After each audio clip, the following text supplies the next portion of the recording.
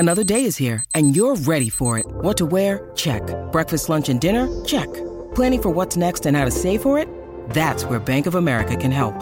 For your financial to-dos, Bank of America has experts ready to help get you closer to your goals. Get started at one of our local financial centers or 24/7 in our mobile banking app. Find a location near you at bankofamerica.com/talktous. What would you like the power to do? Mobile banking requires downloading the app and is only available for select devices. Message and data rates may apply. Bank of America N.A., member FDIC. When you need mealtime inspiration, it's worth shopping Kroger, where you'll find over 30,000 mouth-watering choices that excite your inner foodie. And no matter what tasty choice you make, you'll enjoy our everyday low prices, plus extra ways to save, like digital coupons worth over $600 each week. You can also save up to $1 off per gallon at the pump with fuel points. More savings and more inspiring flavors make shopping Kroger worth it every time. Kroger, fresh for everyone. Fuel restrictions apply. With the Lucky Land Slots, you can get lucky just about anywhere. This is your captain speaking. We've got clear runway and the weather's fine, but we're just going to circle up here a while and get lucky. No, nothing like that. It's just these cash prizes add up quick. So I suggest you sit back, keep your tray table upright, and start getting lucky. Play for free at LuckyLandSlots.com. Are you feeling lucky? No purchase necessary. Void where prohibited by law. 18 plus terms and conditions apply. See website for details. Get all the latest football headlines and bite-sized opinion in the brand new Whistleblowers Daily podcast. Join Mark Smith, Martin Gritton and a conveyor belt of guests as they dissect all the biggest stories in one small, perfectly formed package. Take 5 to 10 minutes out of your day to stay up to date with everything that matters in football. Whether it's a big result from the night before, a new excuse from Jurgen Klopp, a shocker of a VAR decision, or a new chapter in the ongoing Man United soap opera, we will cover it. All the latest news, every weekday lunchtime on the Whistleblowers Daily podcast. Look for The Whistleblowers wherever you get your podcasts. Glory, glory, Tottenham Hotspur. Glory, glory, Tottenham Hotspur. Glory, glory, Tottenham Hotspur. And the Spurs go marching on. Ladies and gentlemen, welcome to another Spurs show, a very special Spurs show, because we're live here at the Albany in London. Welcome, everyone. Thanks for coming out. I've got two people sitting with me here at the top table on the stage. Pete Hayne is here, formerly of the Tottenham Hotspur Supporters Trust, the host of the famous Tottenham History Walks. Welcome, Pete. Thank you, Theo. Thanks for coming along. Always good to be back. And our special guest tonight, I'm delighted to welcome a man who played just under 200 times for Spurs, according to my notes here, between 1993 and 99, and 36 times for Scotland, I think I'm right in saying. Yep, that's right.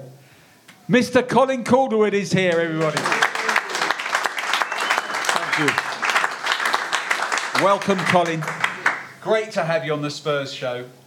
We're going to talk about your time at Spurs. We're going to talk about other things either side of that. Let's start at the beginning. Okay. You grew up in Scotland, of course, but you went straight into English football with Mansfield Town. How did that come about? Well, where I grew up in Scotland's fairly remote, so very similar to what Cornwall would be in England. Oh, right. Whereabouts is that then? Stranraer, southwest Scotland. So Okay. there's a ferry port that takes you to Northern Ireland. That's probably Yeah. the most famous thing that it comes in and out of Stranraer. And so your capabilities of getting scouted by anyone is rare. And with it being a provincial county, we didn't do particularly well in Scottish Cups or underage group, like 14s, 15s in the Scottish Cup, so we were out fairly early. And it was probably when we gathered a good team and had a half-decent run, and then you start to play East Ayrshire, Glasgow, the Borders, and then you get into the sort of territory where you get scouts who scout Scottish talent to bring them into England. Right. And that's what happened, right? Yes. So what happened was I had a chance to go to Ipswich, Bobby Robson's Ipswich. Oh, right. There was two of us who were going to go down there, and the week before, that was going to happen. We got a phone call to say that they were full. So disappointing. It was disappointing, yeah. But the scout said, "Don't worry, I've got a mate who's a scout for another English team," and that was Mansfield Town. So the difference between Ipswich sitting second in the top division and Mansfield, who were sitting midway in Division 4, was huge. And that's how I ended up there. So it was a bit of a disappointment, but you end up where you end up, and that's how I got started. Yeah. So Did you always set your sights on being a professional footballer?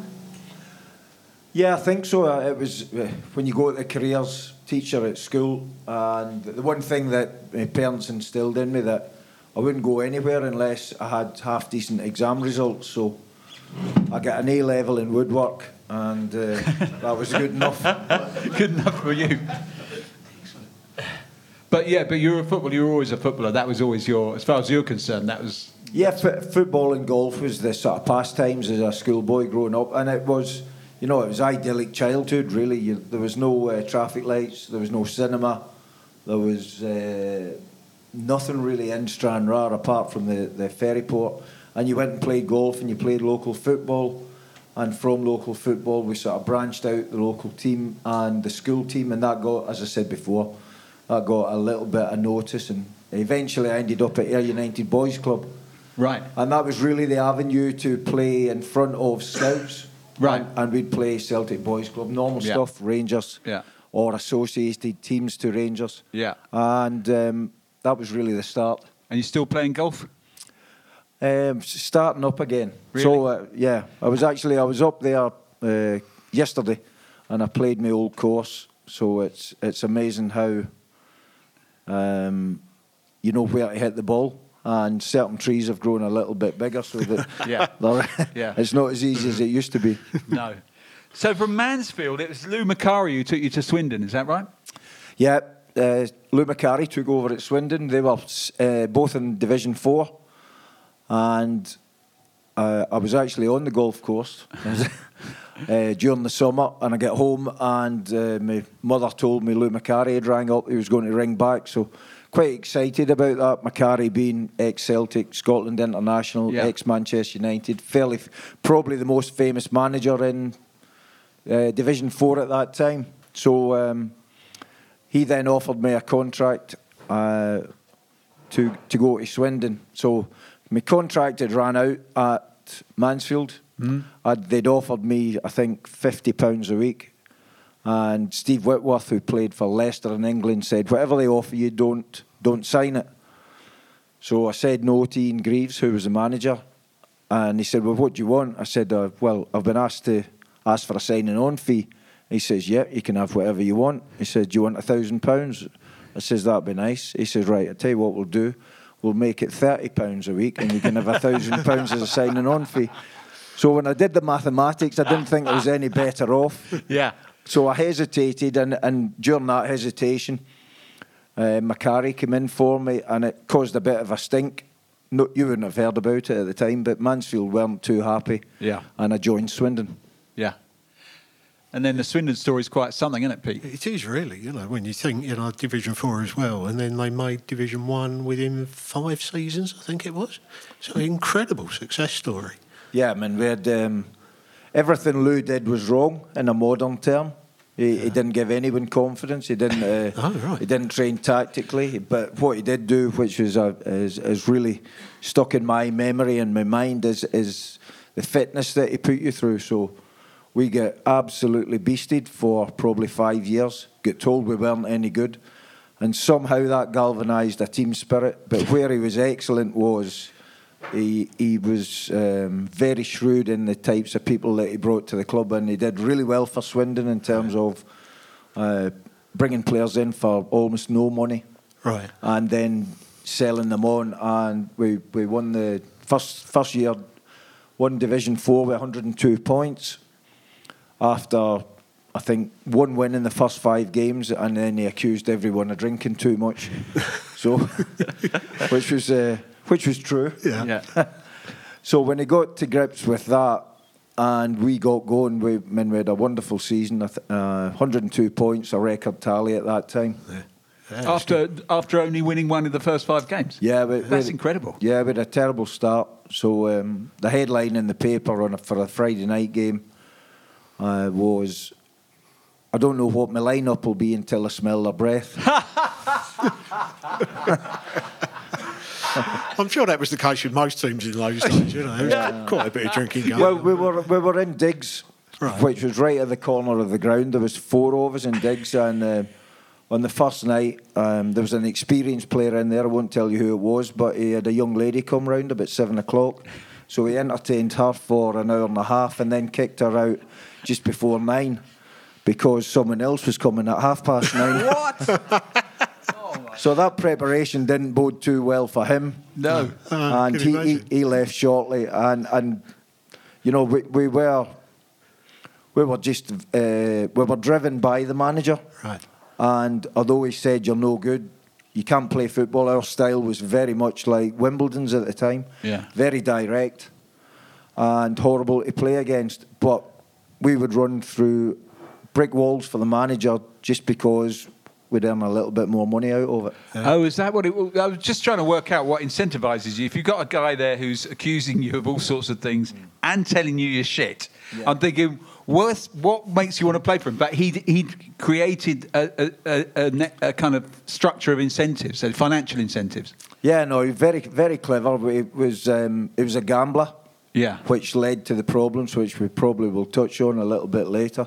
But we used to bet on what the next advert would be as we were sitting watching television, and he would run the book, and we'd go to an army camp before League Cup games, probably around about this time of the season, and it would be a snooker tournament, a Grand Prix, and the Arc de Triomphe. So we're in an army camp before we played Sheffield Wednesday, who were riding high at the top of League One Premiership as such.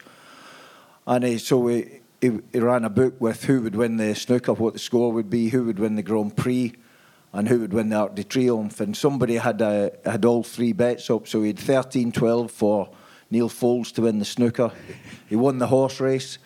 His money then went on to the Grand Prix. The Grand Prix, he won the Grand Prix. So he was sitting there hoping that Neil Foulds would win 13-12, and then he was going to win probably just under £2,000 for round about a £4 bet. Off Lou. Off Lou. So Lou was trying everything on the Sunday night on a black and white TV in an army barracks to get the boy to offer him £150. There you go. Because the score was obviously 11-9 or... Oh, God. But he stuck to his guns until it went 12-all. And then he took 500 quid. He took 500. And what happened? Would he have won the big... He would have won, yeah. Oh. He would have won. I could just imagine seeing Lou's face, you know. And that type of thing, if you imagine there's 20 grown men in bunk beds in an army barrack watching a black and white portable TV that's got all fuzzy, and you really want him to take £2,000 off the manager, that keeps you together. Yeah. Well, of course, he went, and he was replaced, I think I'm right in saying, by Osvaldo Ardiles. Is that right? Yeah, I mean, my real fortune was the quality of managers at Swindon. Yeah. So although I'm quite disparaging about Lou, he's the one who really set me on my path. Yeah. With a bit of focus and certainly increasing my fitness potential. And then luckily Ozzy came in. Yeah. And it was a total change of style. Mm-hmm. And he gave everybody confidence. He just told you could play and you were good. And the very first home game after sort of 5 years of direct football, as soon as the goalie got it, we sprint the halfway line under Lou. We played Leeds in a pre-season friendly. The goalie caught it and rolled it out to the left back. And the crowd, I kid you not, the crowd in the county ground went, they'd never seen anything like it for a while. Wow. I mean, that is absolutely chalk and cheese style-wise, isn't it? Isn't it? Yeah. What were your first impressions of Ozzy? Well, I was actually, we were away on holiday, and my son's in the audience. He wasn't born at that time. And my mother-in-law, when we rang up and said, Osvaldo Ardiles is going to be the next manager.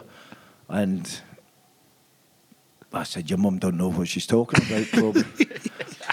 But she was right. So we got back, and Ozzy Ardiles was manager, and his mantra was play. You pass the ball, you give the ball. And one of his very first speeches for one of the league games was, Fraser, you get the ball, you catch the ball, you give it to Dave. Dave, pass the ball, you give it to Colin. Colin, you give it to Sean. Sean, give the ball to Dave. You play, boys. You play all the time. You play, you pass. No problem. No problem at all.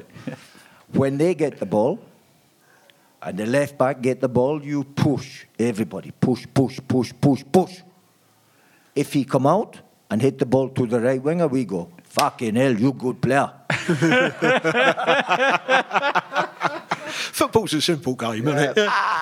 And I think Ozzy was helped by Lou's foundation of the group, but he added extra layers of confidence and style, and when we had a wonderful year ending up beating Sunderland in the playoff final. Yeah, and got to Division 1, but... Yes. Yeah, so what was that terrible, scandal, if you like? What was that like from a player's point of view? Well, what happened, to help attract players to Swindon at the time, there was certain incentives. So if you went to Swindon, you got an incentive. There was a contract, and the FA determined that everything you received had to be in the contract. But what went on in those days was, outside of your contract, lots of clubs would give you a little incentive, whether that be the availability of a car or an extra £500 or a win bonus or a clean sheet bonus, things like that. So we got that when we joined, and that was part of the reason why I left Mansfield to go to Swindon. And then, as we did fairly well in cup competitions, and another incentive, so he would add another layer of bonuses on to league games, and would say, if you take 7 points out the next 3 games, there's an extra £1,000 between the team, or £500. And simple things in the early days was that the board would give 25 quid to man of the match, that they would decide if we won the game away from home. So all those types of things are illegal. Is that because of tax that they're illegal? Because of tax, and in fairness to everyone else, if you run your club to the letter of a contract and the law, then it's unfair for those clubs to incentivise other people in the same way. And probably we got 1 or 2 players we might not have got. Right. I see. So I think the total amount we actually was probably just under 100,000. But there was probably 250 offences. Blimey. But there was a player at Chelsea who received 150,000 tax-free. 1 offence, and they didn't get relegated. Because it was just the 1 offence. That is what they say, but you rather suspected it was because they were a bigger club.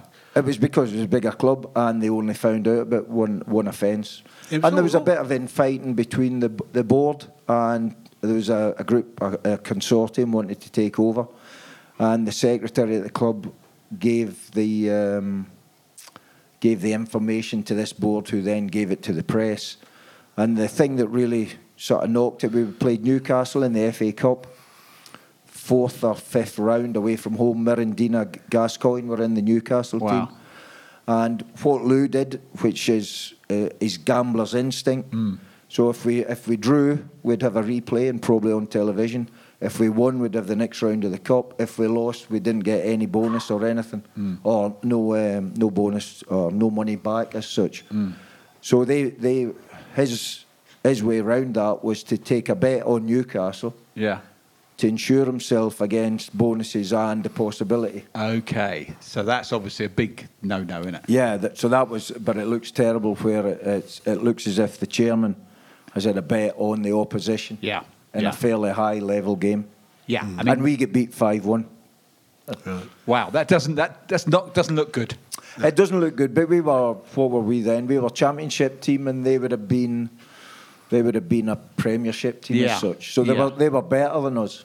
Oh yeah, but I mean, once that bet's taken place, and once you've lost big, I mean, you can't prove anything again. And then Fortunately, Gascoigne eases the pain because he becomes such a talented player and wonderful player, and they had Merendina in their team as well at that stage. So, you know, we weren't lambs to the slaughter, but we didn't very often get beat by that number of goals. No. Was that the first time you played against Paul?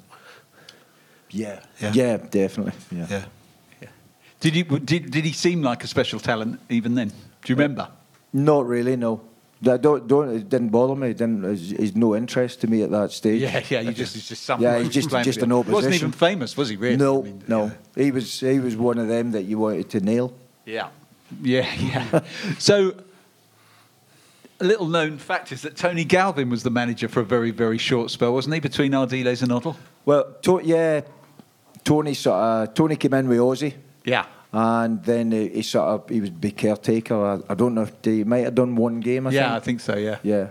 Definitely the most untidiest manager in football league history. What do you mean? He was just a bit of a... He was an educated tramp, Tony. Right. He was. Yeah. He's sat in that very seat. He's a really educated guy. Yes, really knows the game. Yeah. But he don't give two hoots about how he dresses or looks. Well, he's one of those straight-talking Yorkshiremen who doesn't give two hoots about what anyone thinks about anything. He just tells you what he thinks, and that's it. All right, well then, tell us about Glenn. But so we won promotion, beat Sunderland. So the four teams in the playoffs at that time were Blackburn, Sunderland, Newcastle, and little old Swindon beat them all. Then we get demoted. Because of those things. We eventually fought and get back into League One or the Championship. Yeah. That's the easiest way to describe it. Yeah. But then just after the start of the next season, I think Newcastle, funnily enough, came in for Ozzy, and Ozzy went there.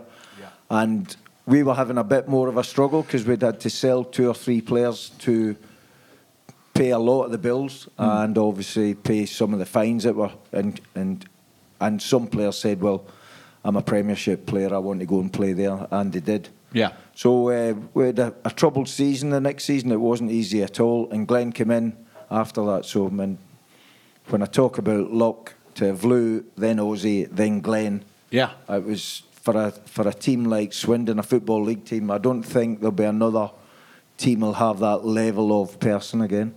Yeah. They then went and took Steve McMahon, which is another one. You know, it's wonderful pedigree. Yeah. But presumably Glenn and Ozzy were cut from the same cloth in terms of their approach and the football they wanted to play, right? Yeah, and all 3 of them. Lou started in the team and then got injured fairly quick. Ozzy started in the team as well and got out very quick. And Glenn came, he hadn't been playing as much, just he'd been at Chelsea. Yeah. So he came to play in between 2 centre-halves, and he played the whole time, and that was, you know, not only to have him as a manager, but then to have him as a teammate and play alongside him. So it's very humbling when you think you're a good footballer and simple passing drills are getting executed, because that's we did a lot of technical work. 5 yards, 10 yards, 20 yards, left foot, right foot. Hit him on the thigh, hit him on the chest, hit him so he heads it, all that type of stuff. And Glenn could deliver left and right foot. And we all thought we were good players until you get someone of that level who could just consistently... That's almost a recurring theme with Glenn, isn't it? Because they said it was like that when he was the manager of England, didn't they? Where they said they'd go into training and he was better than all the players, which is extremely unusual. Yeah, and the story is that people got the hump with that, but they might have got the hump. But what they getting the hump with, I don't really understand. What's he supposed to do? Yeah, he's got a talent, and I didn't encounter any of the stories that come out afterwards about they felt he demeaned some players because he said, can't you do this and all that type of thing. He could do it, and he displayed that, but he also taught us. Yeah. And we trained. We tried to get better. Yeah. So whatever level you're at, you can try and get better. Yeah.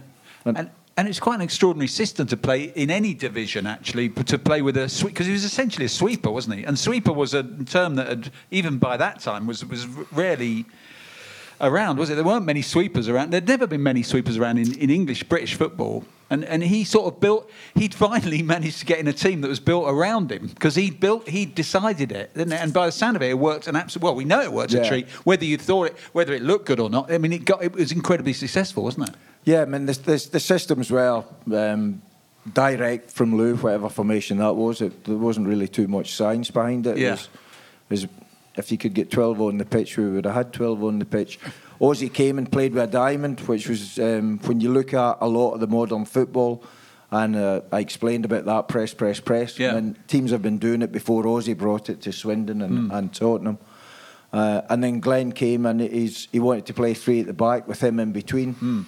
And so what he had was, and he also went and recruited, and I think he used some of his own money to bring a boy in on the left side of defence for us called Sean Taylor, who was really good in the air, really strong in the air. So he had two meatheads. Well, he had one meathead on the left, and he had a real slow one on the right-hand side, which was me. So, and we were the teams would come and try and play one up front, and it was that used to be hilarious. So they would play one up front, three defenders against one. Is a very easy equation.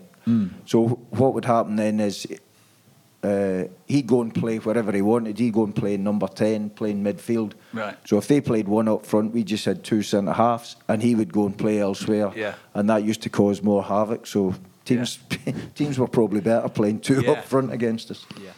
Lucky Land Casino, asking people, what's the weirdest place you've gotten lucky? Lucky? In line at the deli, I guess? Aha, in my dentist's office.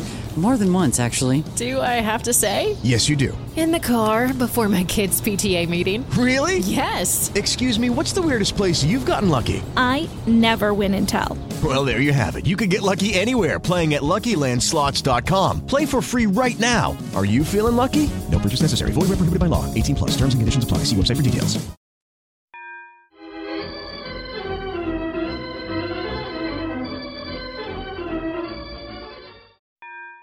You got up through another playoff final, of course, and what a game that was. That must be one of the most memorable games, was it, for you?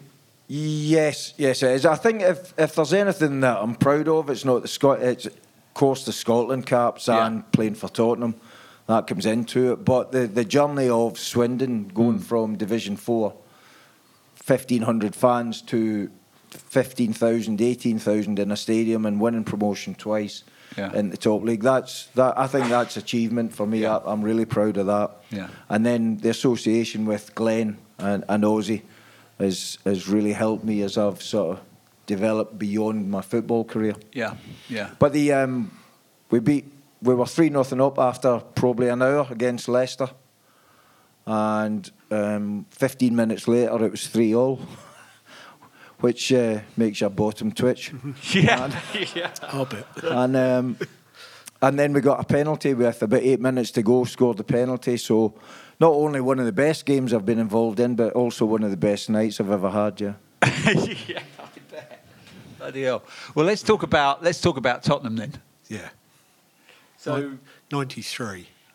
Yeah. And Ozzy comes calling again. Yeah, I mean, so previous to that, Glenn had brought me into the office and said, there's a contract offer there. Don't sign it. So I looked at it. He said, just don't sign it. So we left it. Come the end of the season, I think he obviously had an idea that he might be moving on.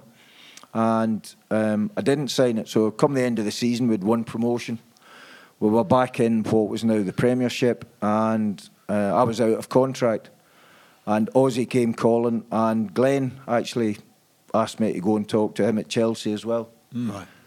But Ozzy had been, probably because Neil Ruddock was leaving, it looked as if he was going to Liverpool. Yeah. So that, and he said, I want you to come to Tottenham. So, but it wasn't smooth, and it didn't happen very quickly. And we were back in pre-season, and I was getting pretty nervous that it might not happen. If Neil doesn't leave and go to Liverpool, then it won't happen, etc., etc. Then you're replacing quite an iconic figure in the club. Yeah. The chance to go the whole journey with Swindon, also it would have been a testimonial for me as well, which would have been some sort of lucrative money, I presume. Yeah. Because looking at the stats, I saw that you played 330 times for Swindon. You know, that's... Yeah, I had probably 5 years in a row where I played every game. Yeah. Wow. It's incredible, you know, fitness-wise. Yeah. So Ozzy wanted me to go up, and then a couple of nights before I was going to go and come up here and meet Ozzy at White Hart Lane, Glenn rang up and said, listen, when you go to Tottenham, come over and talk to me. So that was going to be my Monday morning. Right. And I went to White Hart Lane, met Ozzy. The contract was fairly easy to sort out, and had a look round the stadium. So my agent at the time was the PFA agent, and he said, right, well, we'll go over and have a chat with Glenn. And I said, we'd played Chelsea a couple of times in league football at Swindon, and the stadium was the old Chelsea stadium. Yeah. And I walked into White Hart Lane and looked at that, and I thought, it smells a bit different, this. Yeah. So I rang Glenn up and said, listen, I'm not going to come over. I'm going to sign here. Yeah. And he said, listen, just come over. You never know what you'll get offered. Yeah. And I said, no, Glenn, I'm happy here. So I ended up staying there and signing. Was he cross? No, I don't think so. It's less. I think Ozzy had been a little bit more proactive. Yeah. And Glenn had maybe been sitting in the background waiting a little bit. You can't always go after. Anyway, the circumstances was no. I wouldn't say he was. No. You know what's funny about that is, of course, Glenn is a Tottenham man and a Tottenham fan. So he's on the phone. He's got to try and in some way say to you, no, you don't want to get to Tottenham. You want to come over here to Chelsea. It's almost like. But he'd gone through the similar conversation, hadn't he? Because he'd been offered the Chelsea job, I think, around the time of the playoff. Yes. So he knew that. Whether that had anything to do with him saying to you, don't sign, may have been, may not have been. But he said, he told the story that when he went to Chelsea and had a look around, he said it was like a dump. You know, his desk was in a corridor. That's right. He had to use a payphone to do all his deals. Yeah. And he said, was it the washerwoman came in and said, oh, Mr. Hoddle, on the first day, can you buy me a washing machine? That's please? right. You And know? he did. He went out and bought one himself, a washing machine out of his own pocket. You know? Yeah. So, but he'd been approached by Tottenham, hadn't he? And he honestly turned around and said, no, I'm not going to sign for Tottenham. I've already given my word to Chelsea that I'm going to sign for them. Right. So there you go. So you end up at Tottenham. It's a strange time at Tottenham because there's still the turmoil post Venables, isn't there? Politically, it's difficult. That's why Ruddock left, of course, and others left. Yeah, I mean, it wasn't all bells and whistles when I moved in. And probably because I was out of contract, it went to a tribunal. So I can tell you a story. So we go in Alan Sugar's car to the tribunal. Peter Barnes sits in the front, and Stevie Perryman's in the back with me.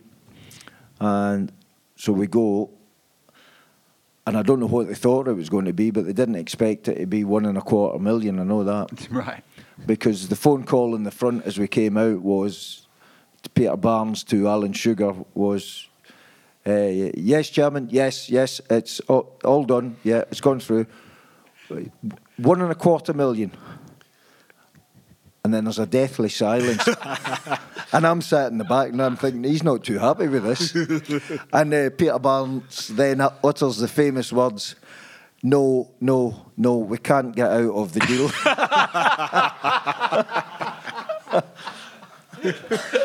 Typical Sugar. Yeah. Must be so weird. Because, of course, this is pre-Bosman, right? Yes. Because nowadays you're out of contract, none of that would have happened, would it? No. That $1.25 million would have been yours. Except he'd have given you something else. But it's a strange. It's definitely of its time, that, isn't it? That process. Yeah, I mean, I think on the panel for the tribunal was John Sillett, right, who'd been a commentator through. Thorn in our side. Yeah, already. Right. He had been. Yeah. Yeah, of course. Yeah. But he'd been a sort of co-commentator on the Championship.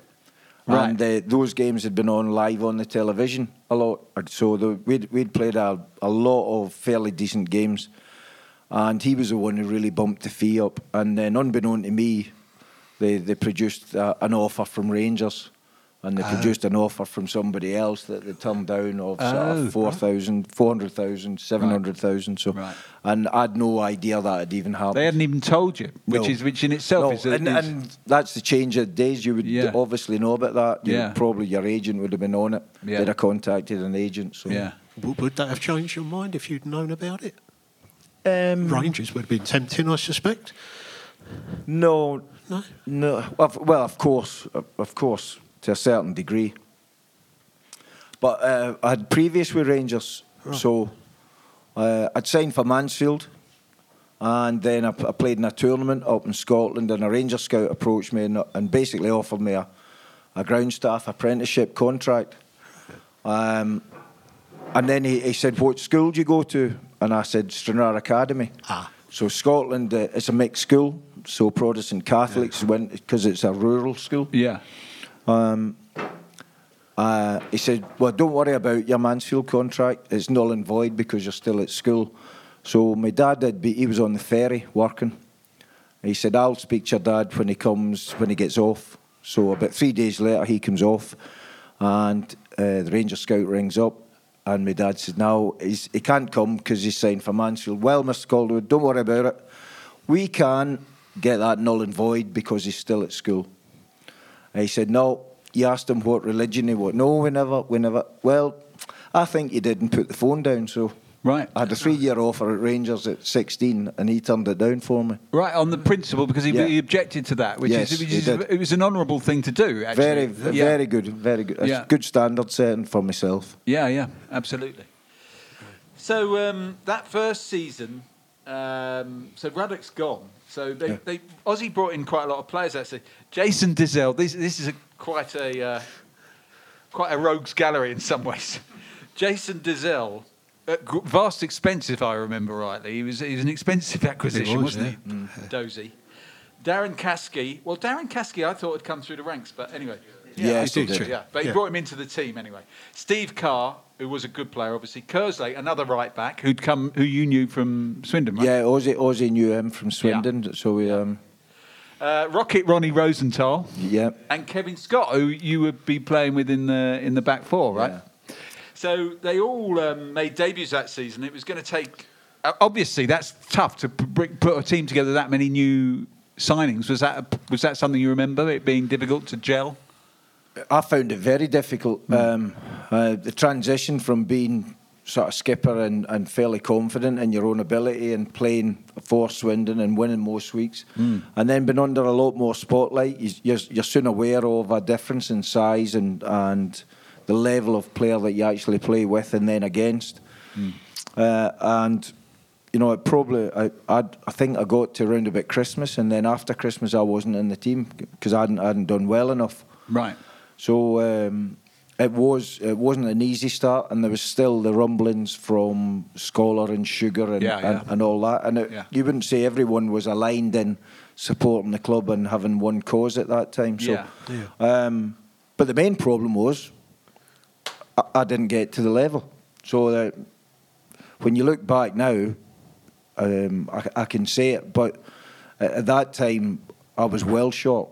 And I didn't do well enough for the manager. So because I'd played virtually every game for Swindon for a number of seasons, and then I was out of the team, so I went to Aussie, and I said, "Listen, I know I'm out of the team, I ain't done well, put my hands up, but I'd rather go out and play. Can I go on loan?"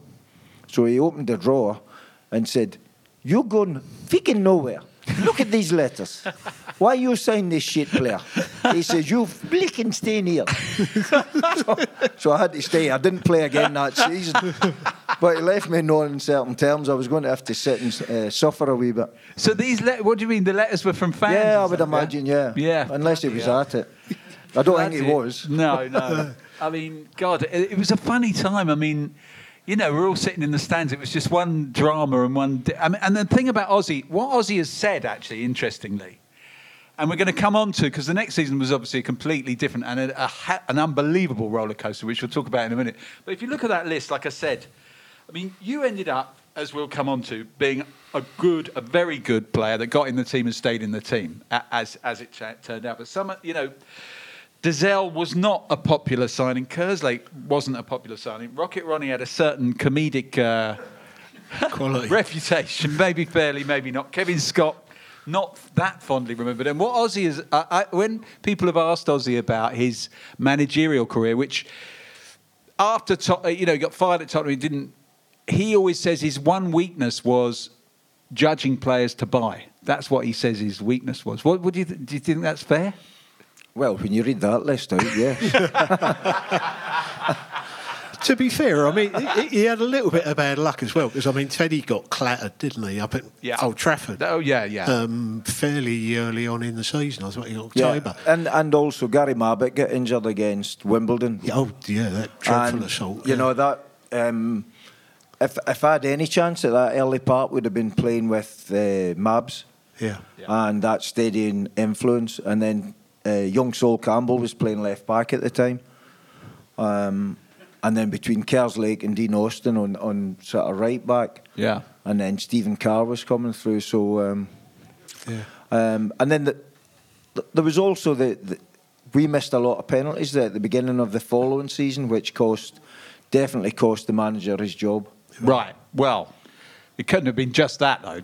I mean, let's talk about that, because that is one of the most memorable seasons. Because that summer, of course, the World Cup happens. Yeah. I think Sugar's still trying to ingratiate himself in some way with the fans, because the fans hate him after the Venables. So everybody's on Venables' side. Everyone hates Sugar. So the first thing he does, of course, as we know, is he brings Ozzy in, who we all worship and love as one of and still do, obviously, as one of the greatest players ever to wear the white shirt. So he does that. But they have that strange season, as we've talked about, bringing players in. So Sugar goes out, to his credit in a way, goes out and buys one of the best attacking players in the world at that point, maybe, one of the 2 or 3 best, really, in Jurgen Klinsmann, Ili Dumitrescu, who'd had an incredible World Cup. I can see you already smiling about Ili Dumitrescu. Who'd had an incredible World Cup. Who knew that he was, let's say, eccentric? And suddenly he got this famous 5. But what I remember most, I'm going to cut straight to the chase. What I remember about that early part of that season where we got the famous 5, Yeah. Dumitrescu, Klinsmann, Sheringham, Anderton and Barnby, which is, I mean, even now, you read out those names, these are 5 incredibly good attacking players. But the formation effectively was 4-1-5, and you were the one.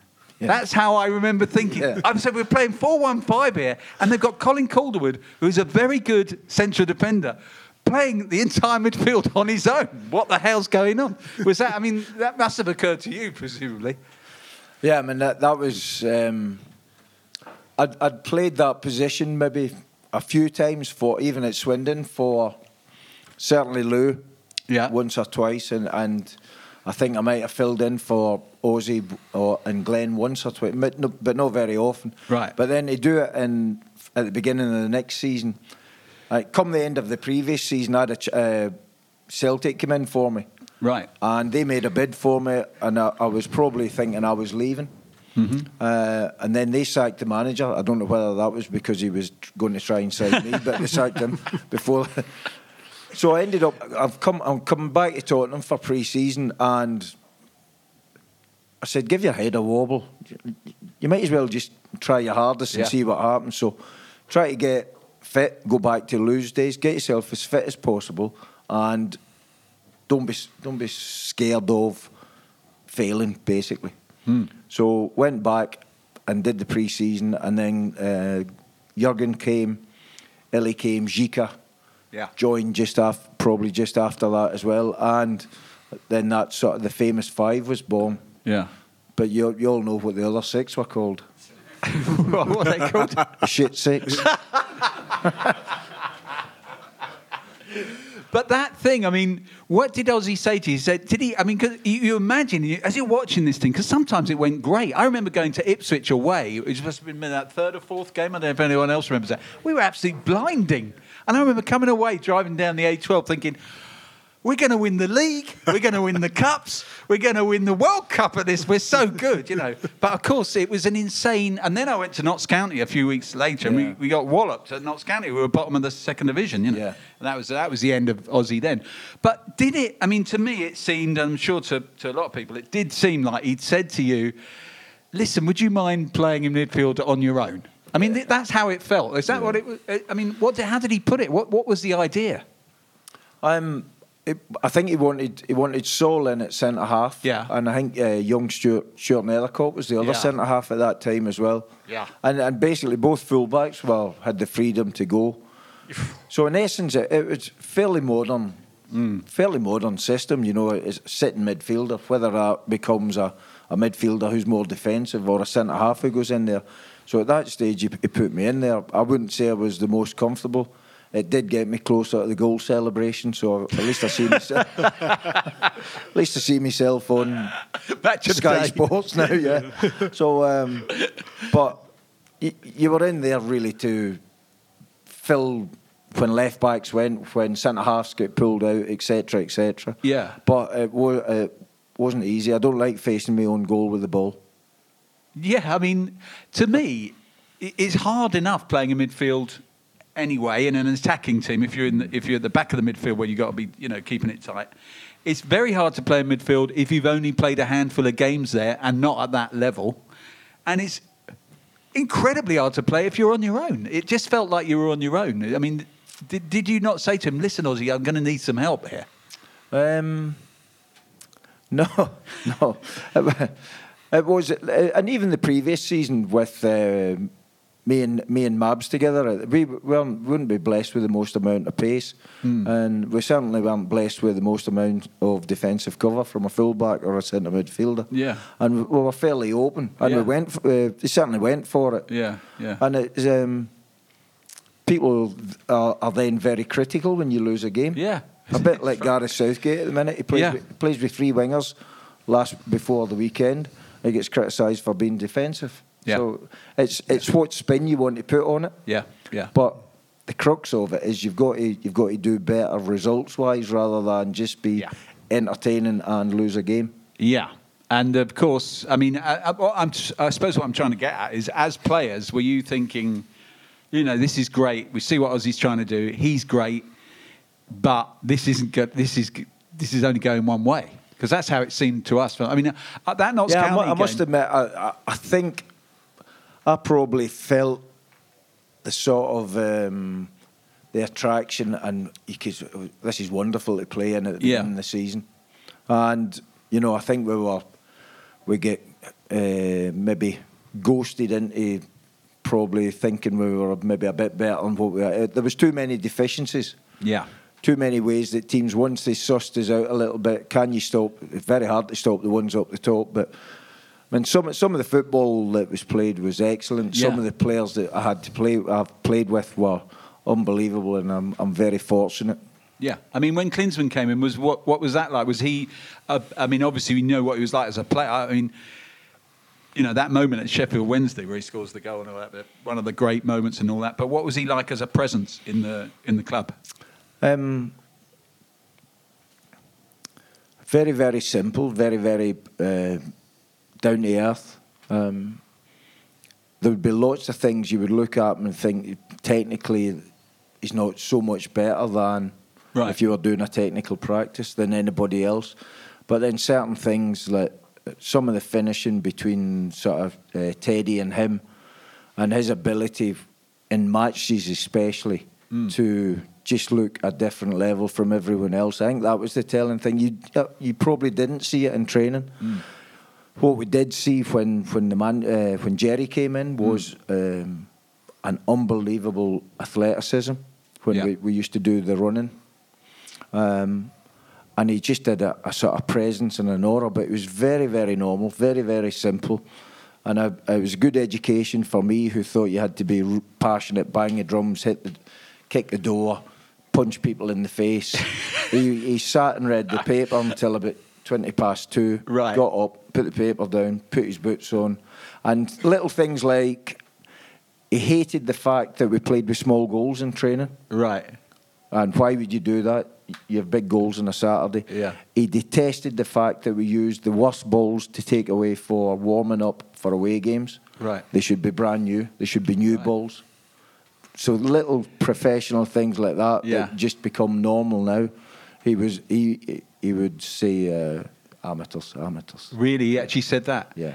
I remember Darren Anderton telling us that he wasn't that key, he wasn't that impressed with the medical setup either, and he actually sent Darren Anderton to Germany to see his own specialist in Germany because he thought that he wasn't getting the right. Yeah, there was a lot of cost cutting going on at the club at the time. You know, I remember hearing that story about Jurgen saying, "I'm not kicking that ball. That's a rubbish ball. Give me a decent ball to train with." Yeah, I mean, it's not much to ask, is it? No, it's a world class. No, but that was basically the culture. You've got so many balls, and then the ones that get worn out a wee bit for an away game. If you would take your worst balls there, clean them up a wee bit, and go out. So if you lost them in the crowd or they didn't come back, it didn't matter so much. Right. Nowadays, that seems what you're worrying about, but. At the level I'm at in League Two, that stuff still applies. Yeah, we worry about losing a ball in a warm-up. Yeah. So we've got everyone else's initials on our balls when we train. What I just do want to ask you about Dumitrescu because it was such a weird time. It was like there was so much sort of comedic stuff about it in a way. And Dumitrescu, as I recall, I don't know if anyone else remembers this. In my mind, it's such a long time ago now, sometimes you think your memory's playing tricks on you. But I seem to remember that Dumitrescu's turned out. He's been brought up in Ceausescu's Romania. So he's been brought up in an oppressive regime. They've never had any money, barely had enough to eat. He goes to the World Cup. He looks brilliant. He gets signed because the curtains come down and everything. He gets signed to Tottenham. They tell him they're going to pay him all this money. He can't believe it. I'm pretty sure I'm right in saying that the first weekend he was there, he went to Brent Cross and he got off with a policewoman. Is that right? Does anyone remember that? It was in the tabloids. I can't have imagined this. And then, of course, do you remember that? Do you remember anything like that? Well, the bit I remember about that, there was obviously a tabloid story about Ellie. Okay, thank God I didn't imagine. Yeah. And I think he was in Broxbourne at the time. Right. And he got up in the morning and went and bought all the Sunday papers in the shop. Right. And then threw them in the bin so his wife would. And he thought no one would find out. That was his understanding of freedom of the press. I love that.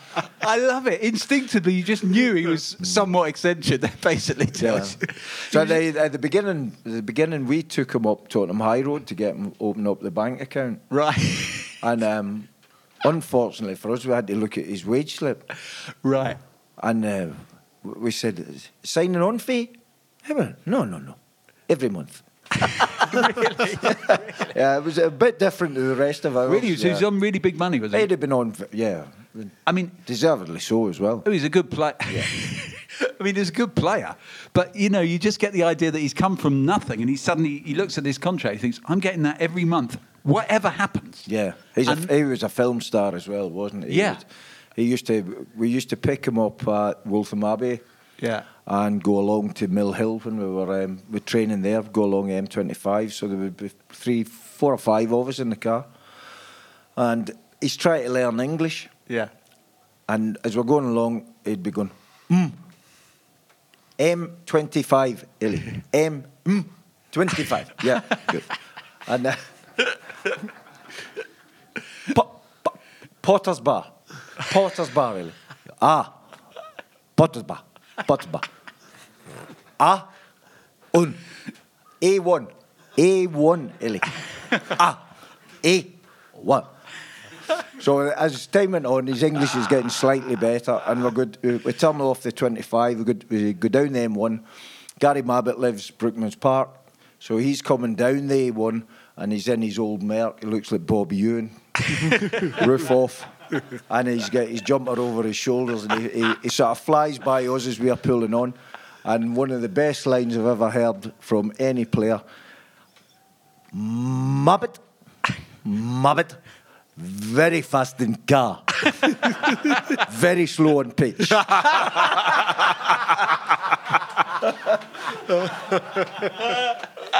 So he's a total character, wasn't he? He was. But of course, so after Notts County, I think it was. That's when Ozzy gets the sack. Were you all shocked, or were you thinking we kind of felt this was coming? I mean, yeah. I mean, I think what happens when you're a player, you feel the pressure building, and is it building on you as a player? Probably not.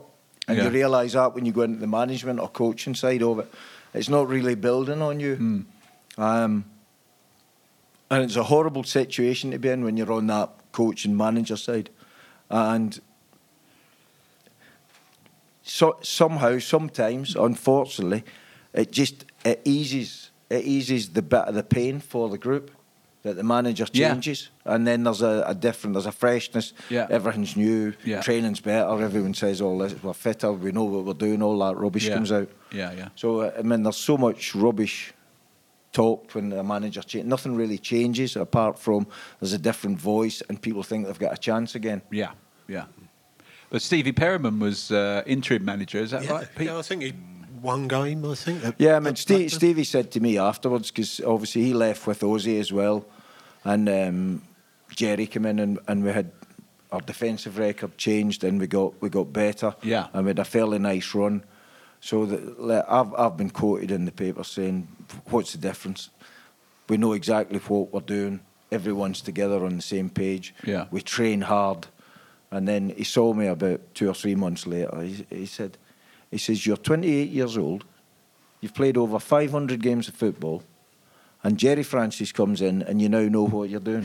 What are you talking about?" Which is true, isn't it? Yeah. I was chatting with Steve yesterday. He actually recalled that conversation. Yeah, he sends his regards. Yeah. And Stevie was really... When I first joined, this is quite a funny story. So we'd jog, he'd be jogging, we'd be in twos, and we were jogging and trying to introduce everyone into the group, and he'd go, "Mabs, you played for England?" Yeah. Under 21s? Yeah. And then he'd go, "Darren, Shaggy, you played for it?" "Yeah, I played for England, yeah." "Under 21s? No. Under 18s? Yeah. So we're going through the group. Everyone's played. Nicky Barmby, everyone's played for their country. Yeah. "Colin, you played for Scotland?" "No." "You played for the under-21s?" "No." "You play schoolboy?" "No." "What the fuck are you doing here?" But he's got that barbed wit. Yeah. And he wants to put you... He doesn't want to put you on edge because he was a real good coach. Yeah. Real good man as well. Yeah. He is. Real good man. Yeah. So the whole team, again, the way they played changed overnight, didn't it? Jerry was all about defending well and building it from the back. So you went straight back into the back four, did you? Yeah. Alongside Sol, was it? It was Sol or Mabs probably as well. He was back at that stage, but predominantly it would have been Sol. Yeah. And how was that? Was that a bit of a relief for you to be back in a position you were more accustomed to? Yeah, definitely. And the game became just a lot more simple. Yeah. So there was back to basics, basically. Yeah. So very, very simple. Do this and don't try anything else. And how good was the young Sol Campbell? His rate of improvement from playing left back in my first game, he played left back at Newcastle away. Right. And he was playing against Rule Folks, and I'm thinking, he's going to tear him a new pair of pants here, I think. Yeah. But he didn't.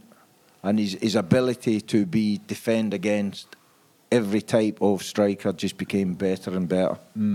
Colin, as I say, fantastic privilege to have you here. Thank you ever so much for coming. Thanks for your time, and thanks for everything you did for Spurs. Colin Calderwood, everyone. Thank you.